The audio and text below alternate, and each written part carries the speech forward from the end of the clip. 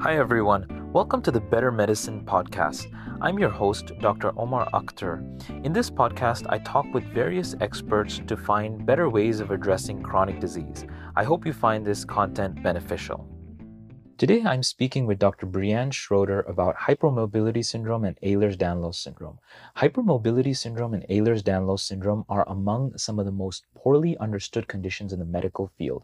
A significant number of patients suffer from these and often do not know where to turn to get an accurate diagnosis, much less excellent treatment for these conditions. The Ehlers-Danlos syndromes, or EDS, are a group of hereditary disorders of connective tissue that are varied in the ways that they affect the body and in their genetic causes. The underlying concern is the abnormal structure or function of collagen and certain allied connective tissue proteins. They are generally characterized by joint hypermobility, joint instability or subluxation, dislocations, scoliosis, and other joint deformities, skin hyperextensibility, abnormal scarring, and other structural weaknesses such as hernias and organ prolapse. They can also cause major gum and dental disease, eye disease, cardiac valve disease, and other life-threatening abdominal, organ, uterine, or blood vessel rupture. The Ehlers-Danlos syndromes are currently classified into 13 subtypes. In all but the hypermobility subtype, genetic variants have been identified as the cause of this disorder and are part of the diagnostic criteria. We talk about this and much more on today's episode. Now, let's head over to the episode. Hi, everyone. Today, I'm speaking with Dr. Brianne Schroeder, who is originally from upstate New York, where she graduated from New York Chiropractic College in 2018 with a doctorate degree in chiropractic as well as a master's degree in applied clinical nutrition. She is trained in Webster technique for pregnancy, certified in acupuncture, and is one of the leading practitioners performing ARP neurotherapy for pain and injuries. Growing up with a connective tissue disorder herself, Dr. Schroeder has walked the same path that many of her patients have when it comes to medical experiences and struggling to be properly diagnosed. In fact, it wasn't until her third year in chiropractic college that she was diagnosed. Ever since then, she has been on a journey to educate not only her patients, but the greater medical community about hypermobility spectrum disorders, or Ehlers-Danlos syndrome as well. She has opened her own business so that she can spend time getting to know her patients without the restraint of insurance companies or upper management dictating care, quite similar to myself. And Dr. Schroeder is also part of the International Ehlers-Danlos Allied Healthcare Practitioner Panel and the International Ehlers-Danlos Pediatric Panel. So, Brianne, thank you so much for joining me and speaking to me about this important topic. Thank you so much for having me. Been looking forward to this. Absolutely. So, we're talking about hypermobility syndrome and Ehlers-Danlos syndrome, and this is certainly an area where I'm very interested in, but I'm not very experienced in, as a lot of other practitioners are not either.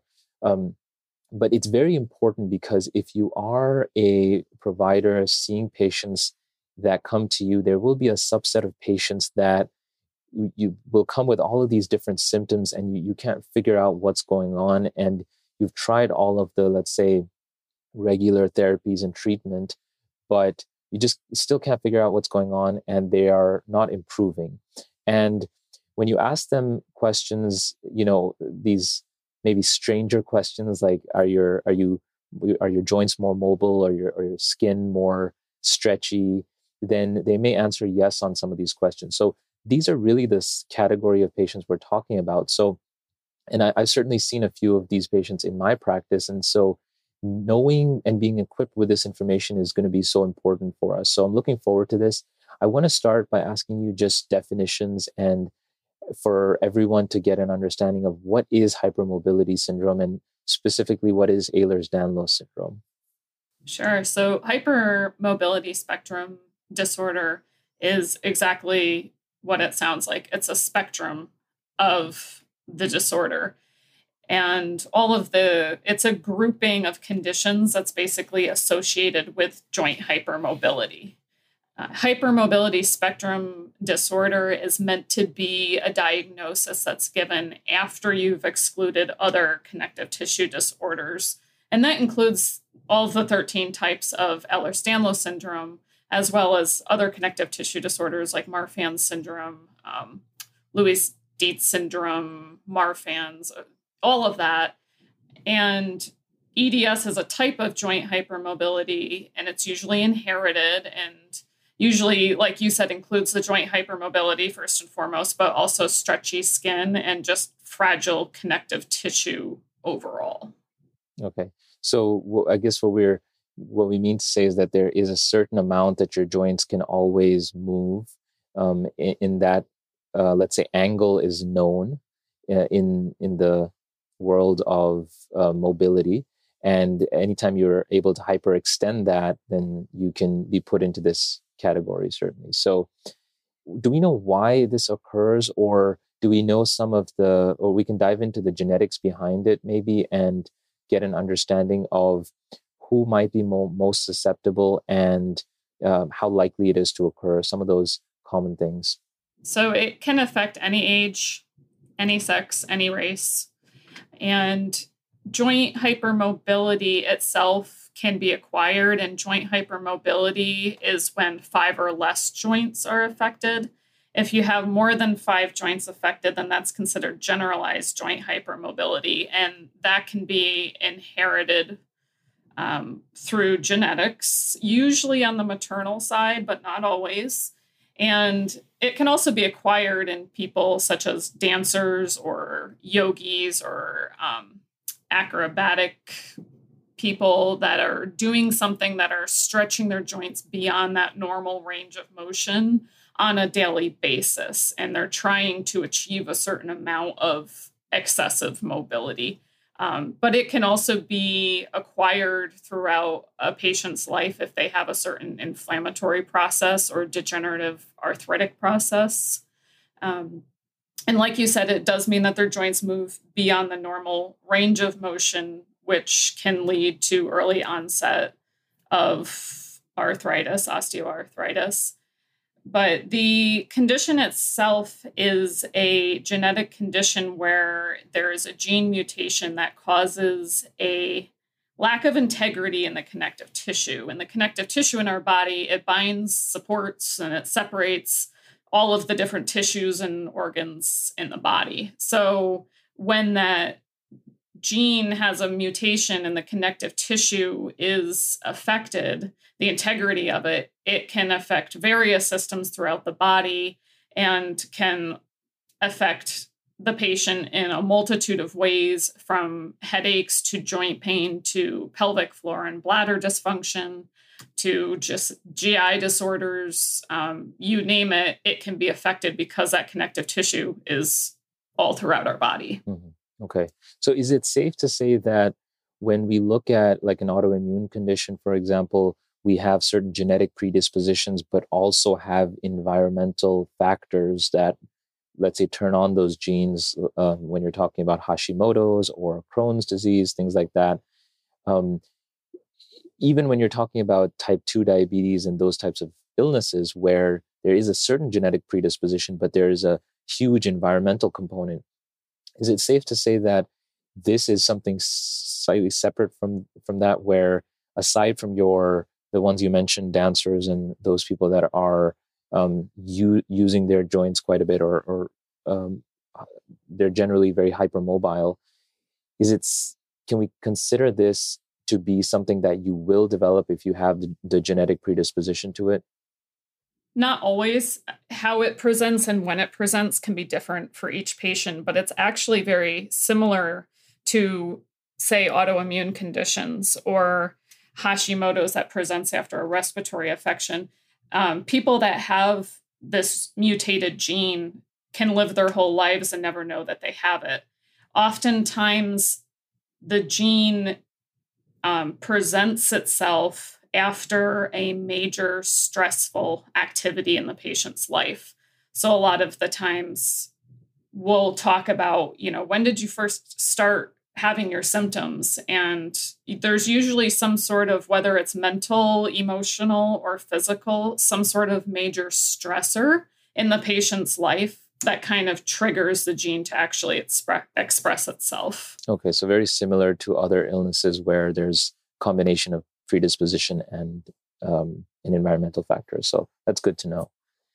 And I'll tell you how I got interested in this. I had a couple of patients present to me in very similar ways, which really baffled me because they were coming in. It was male, generally speaking, a couple of young male patients, um, with pelvic floor issues, with a kind of mental health, anxiety or depression.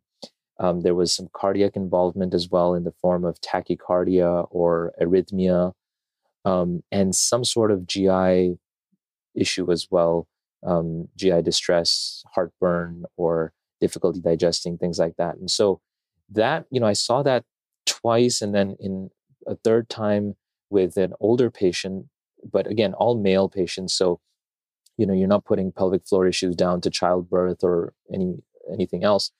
So it just really got me thinking as to what this could be. And that's when, hypermobility came to mind. And that's when I had asked them a couple more questions. And sure enough, the answers variably were yes, either a more increased range of motion.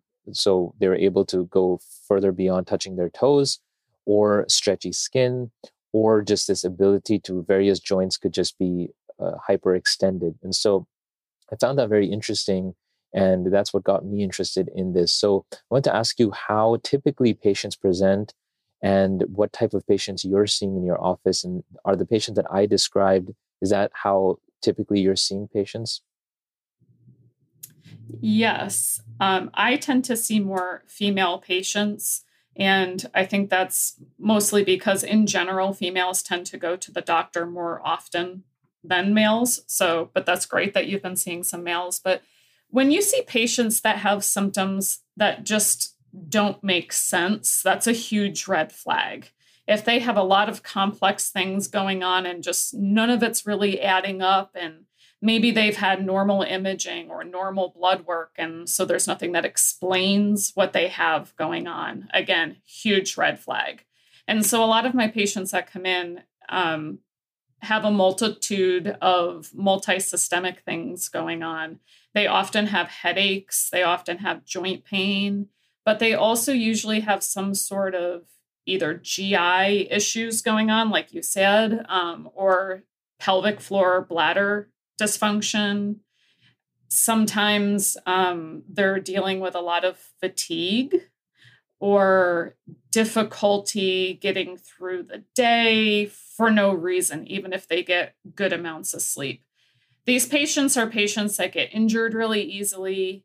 They have multiple sprain strains in their history. They bruise really easily. They may have the stretchy skin or the joints that just move a lot, or they've been going to doctor to doctor to doctor and kind of been jumping around, or they may have pain that migrates throughout their body and doesn't really stay in one place. All of those are kind of red flags, as well as if people have said that they have been to physical therapy and it's made them worse.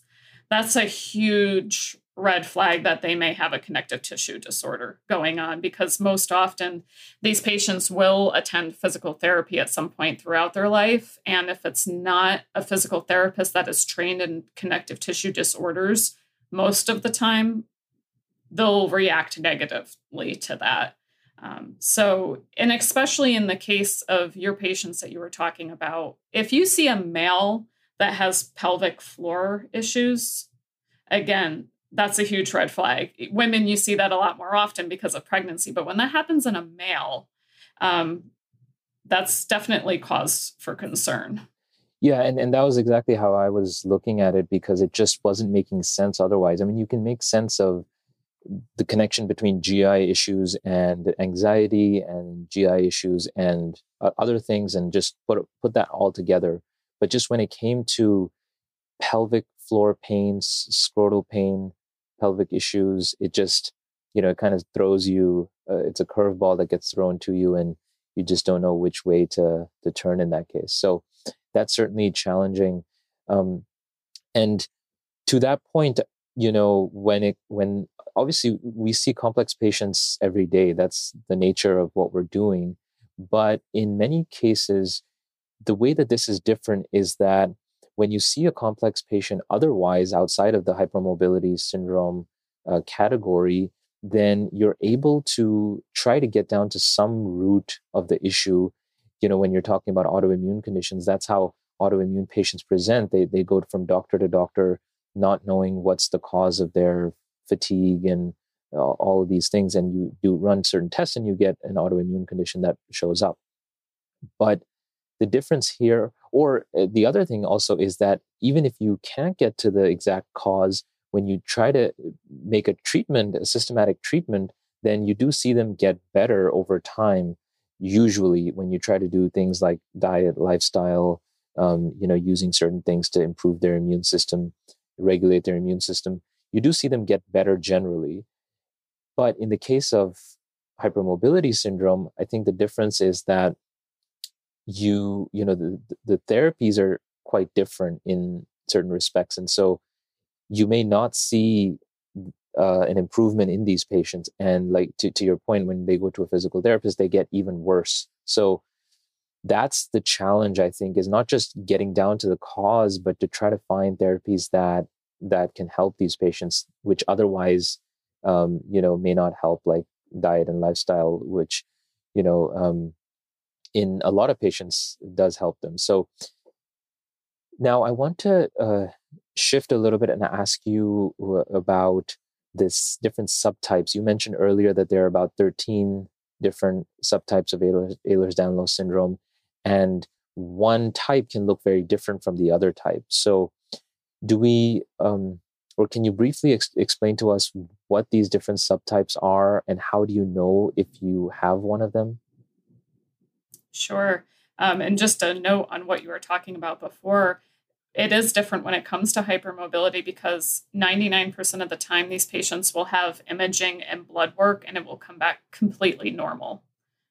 And I say normal in quotation marks because unless you're a hypermobility specialist or EDS specialist, there's certain things to look out for on imaging and in blood work that most people just aren't trained to look for. So most of the time they'll appear normal when really there is an underlying issue going on. You just have to know to look for it. But to your point about the subtypes of EDS, so there's 13 different kinds, 12 of which do have a genetic testing available for them. The one that doesn't is called hypermobility EDS. And the only way to diagnose that is clinically by going through the patient's history and making an accurate clinical diagnosis on that. Each subtype is different, but each subtype has symptoms that overlap with one another. So even to the most educated and specialized individual working with these patients, it can be really difficult to tease out exactly what subtype a patient may be dealing with, let alone for the patient to try to figure this out themselves. So I always recommend if a patient thinks that they have any type of EDS to go talk to somebody like myself that is trained and that specializes in these disorders, because some of them require genetic testing a little bit more urgently than others. Say, for instance, there's a vascular form of EDS, and the vascular form puts the patient at an increased risk for aortic ruptures. And so that's something that if we think a patient may have that, we want to be sending them out for genetic testing as soon as possible. Patients that have that type of EDS tend to have a shortened lifespan because of the severity of it, because it's affecting the vasculature all around the heart. And that can be a pretty serious one, whereas some of the other ones don't affect the individual as severely. So it's, like I said, a lot of the symptoms overlap, so it can be really confusing, and it really takes somebody that's trained in it and that has the time to go through and really take a good long look at the patient's history and their symptoms. Yeah. And that's, you're speaking to probably one of the biggest challenges in this space, which is getting that diagnosis. And so, a provider like myself is not trained in that.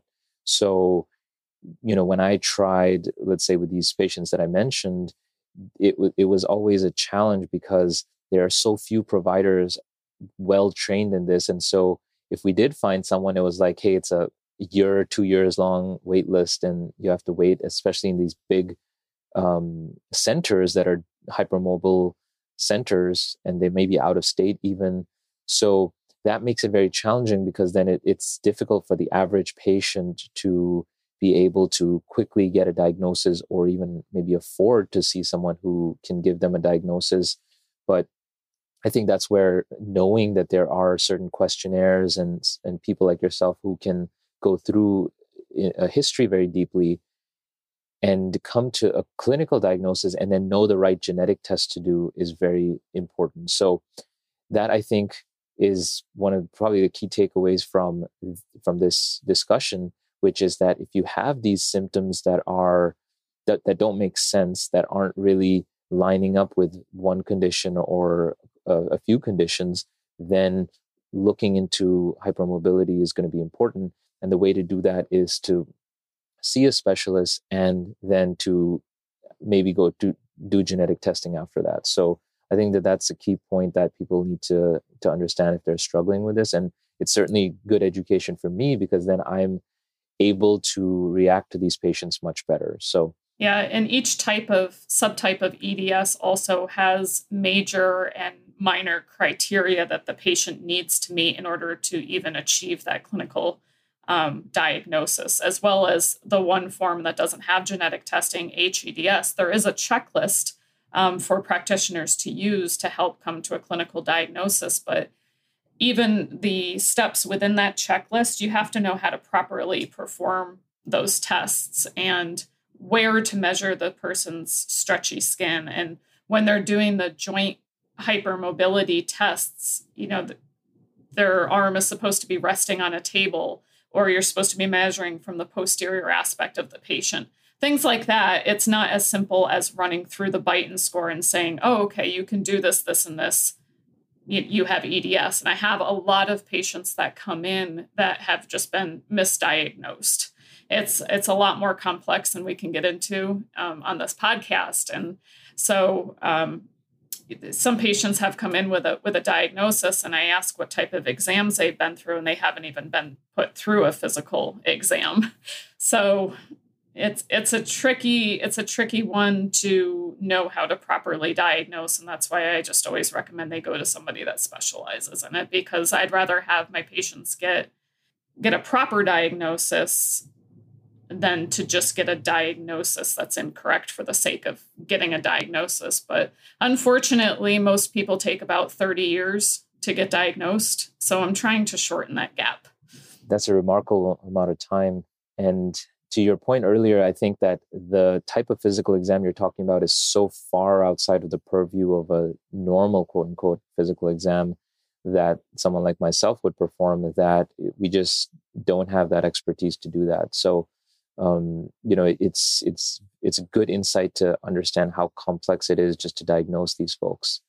And 30 years is a long period of time. I think when they talk about autoimmune conditions and getting diagnosed with that, it's usually could be up to 20 years sometimes getting diagnosed with that, with an autoimmune condition. And so this is even more, and probably one of the most poorly understood diagnoses there are. So a very important part of the discussion. So I want to move to asking you now about, once you do have someone diagnosed or someone has an accurate diagnosis, maybe genetic testing and a good physical exam, then what really is out there treatment-wise for them to be able to do? Because sometimes just getting the diagnosis will really help someone understanding what they have and give them explanations. But is there anything practically that can be done for these connective tissue disorders in terms of helping the patient's symptoms? Sure. Once the diagnosis is reached, the biggest aspect of treatment is preventative treatment. These patients are prone to, like I said, having early onset arthritis because of the excessive movement in their joints. So really working on stabilization, working on proprioception, working on relearning how to move properly in their bodies and actually have their muscles fire instead of hanging out in their skeletons and using their ligaments and tendons to support themselves. It's a process, even learning how to walk correctly for a lot of these patients. But once they have a diagnosis, it's really validating for a lot of patients and allows them to be their own self-advocate and lets them know it's not in their head, which is important for a lot of people. But there are things that can be done, like I said, preventative things, because the disorder itself is not progressive, but the deconditioning that's associated with it is, because oftentimes it spirals and people go through flare-ups. And if you don't learn how to control those flare-ups, it's easy to get into a cycle of deconditioning. And then from there, it tends to get worse. So learning how to identify triggers is huge, whether we're talking joint pain or stomach upset or headaches. But also there's a lot of structural things that tend to be associated with connective tissue disorders, such as a Chiari malformation or tethered cord syndrome. And there are surgeries out there that are available to help patients that have that. Unfortunately, like you said, this is a very understudied and under-researched disorder. So there's not a lot of education out there to let different practitioners know to look for that type of thing. So there is treatment out there that's available. You just have to know where to go and when it's appropriate. Right. So I guess in understanding that the genetic nature of this condition means that it's something that we can't necessarily, we cannot get rid of it, but we can work on those same preventative and core health aspects that we do in most conditions of diet and lifestyle. But in this case, movement is probably much more emphasized, and like everything you mentioned, learning how to walk properly and all of those things that from a structural perspective are going to be important in these patients. So yeah, and the core aspects of health, like you said, are important to work on, but it just looks a little different in patients that have connective tissue disorders. Rehab is still important, but it looks a little different. There's things that need to be tweaked when it comes to those core health values. Sure. Is there any medications that have been developed or any sort of supplementation, things like that might benefit these patients? Yes, I'm hesitant to give exact names because every person is different, and every situation calls for something a little different. But absolutely, there's a ton of supplements out there that can help keep the inflammatory component of the disorder under control, as well as there's some prescription medications out there now that in larger doses are used for addictive tendencies, but in smaller doses have actually been used for chronic pain and have been helpful in a lot of my patients. It allows them to go from a stage of not being able to function to being able to function. So yes, there is. Mm-hmm. They're out there. Yeah. That's good to know that you make you set your expectations from the start. And so it may not be to get back to, let's say, fully to your baseline, but then to make those progressive small changes to get better and better. And I think that's really a good aim with these patients. Yes. And there's even, they're working on a new medication for the vascular form of EDS. Mm-hmm. And they're doing a lot of research on that right now. So that's pretty exciting. So they're getting there. It's just a disorder that's not very well funded. And they're working right now on getting federal law to pass $100 million funding proposal. So yeah, and that's going to be very important for this condition. And I know we talked offline about this last subtype and its genetic markers being developed and genetic testing being developed. So that's another exciting avenue in the world of hypermobility and EDS.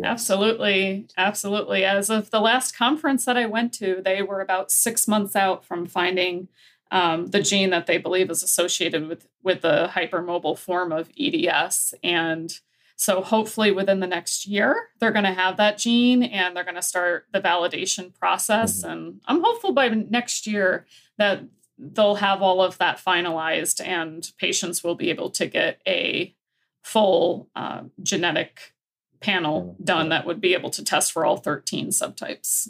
Yeah, that would be very interesting, and I look forward to hearing more about that. And so the last question I wanted to ask you was around the type of providers that generally deal with Ehlers-Danlos syndrome. And so I think it'll be useful for people to understand who from the medical community is really dealing with this and who are the folks that are specialized in it. If you go through, let's say, an MD route, are you seeing a lot of MDs that are maybe rheumatologists and then they're going more subspecializing in connective tissue disorders? Or are you seeing that more of the chiropractic side is those specialists are coming from there? So a great resource for patients and providers to find someone that specializes in connective tissue disorders is actually the Ehlers-Danlos Society's website. They have a provider directory that will list the providers in each state that specialize in it and what aspects of it they specialize in. But when I participate in these panels, it's medical professionals from all different disciplines. And I would say the number one discipline that participates in that program is physical therapists, followed by occupational therapists, speech therapists, and a couple of nutritionists, a couple of chiropractors, some MDs, but really any specialty doctor is going to be seeing these patients. It's just whether or not they're able to pick up on it or not. A lot of my patients, the doctors that they do tend to see the most, like I said, PT, OT, ortho, neurology, rheumatology is huge. Mental health therapists, because a lot of these patients are dealing with anxiety, depression, and PTSD related to their condition.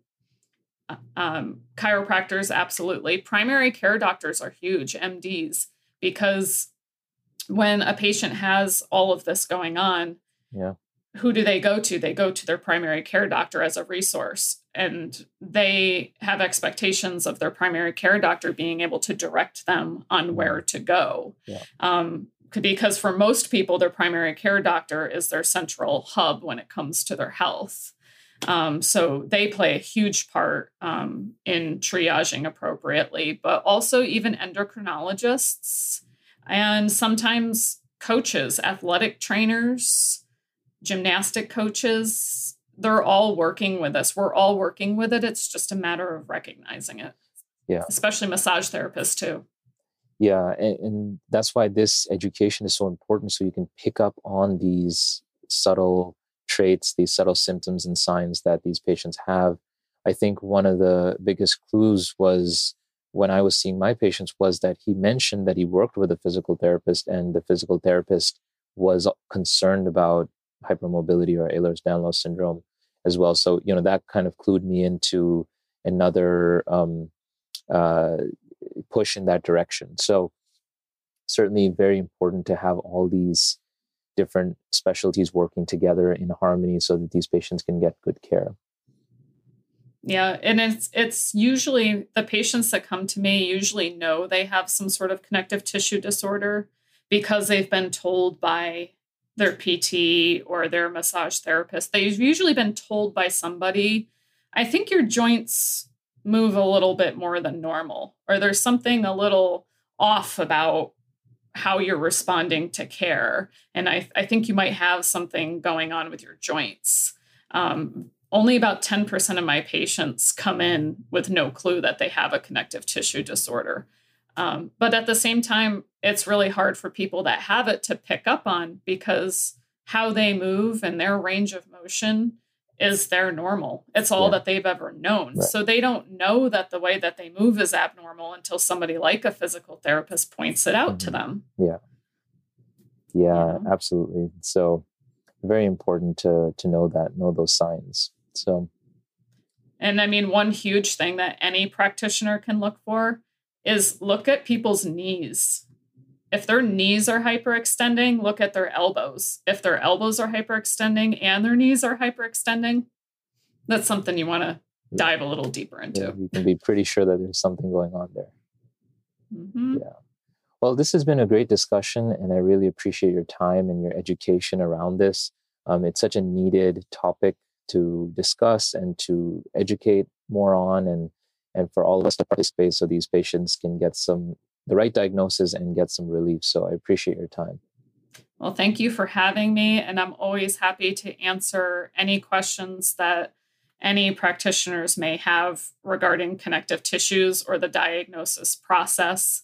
Or if they would like me to create a prescription pad for their office with the clinical signs and symptoms that they may see, I'm happy to do that. Anything to help in the the exposure of this disorder and just help everybody learn more about it. I'm happy to help in any way that I can. Absolutely, and I'll include the links to your website and all your details in the show notes, and so people can reach out to you that way and hopefully get good care. Okay, sounds great. All right, thank you. All right, thank you.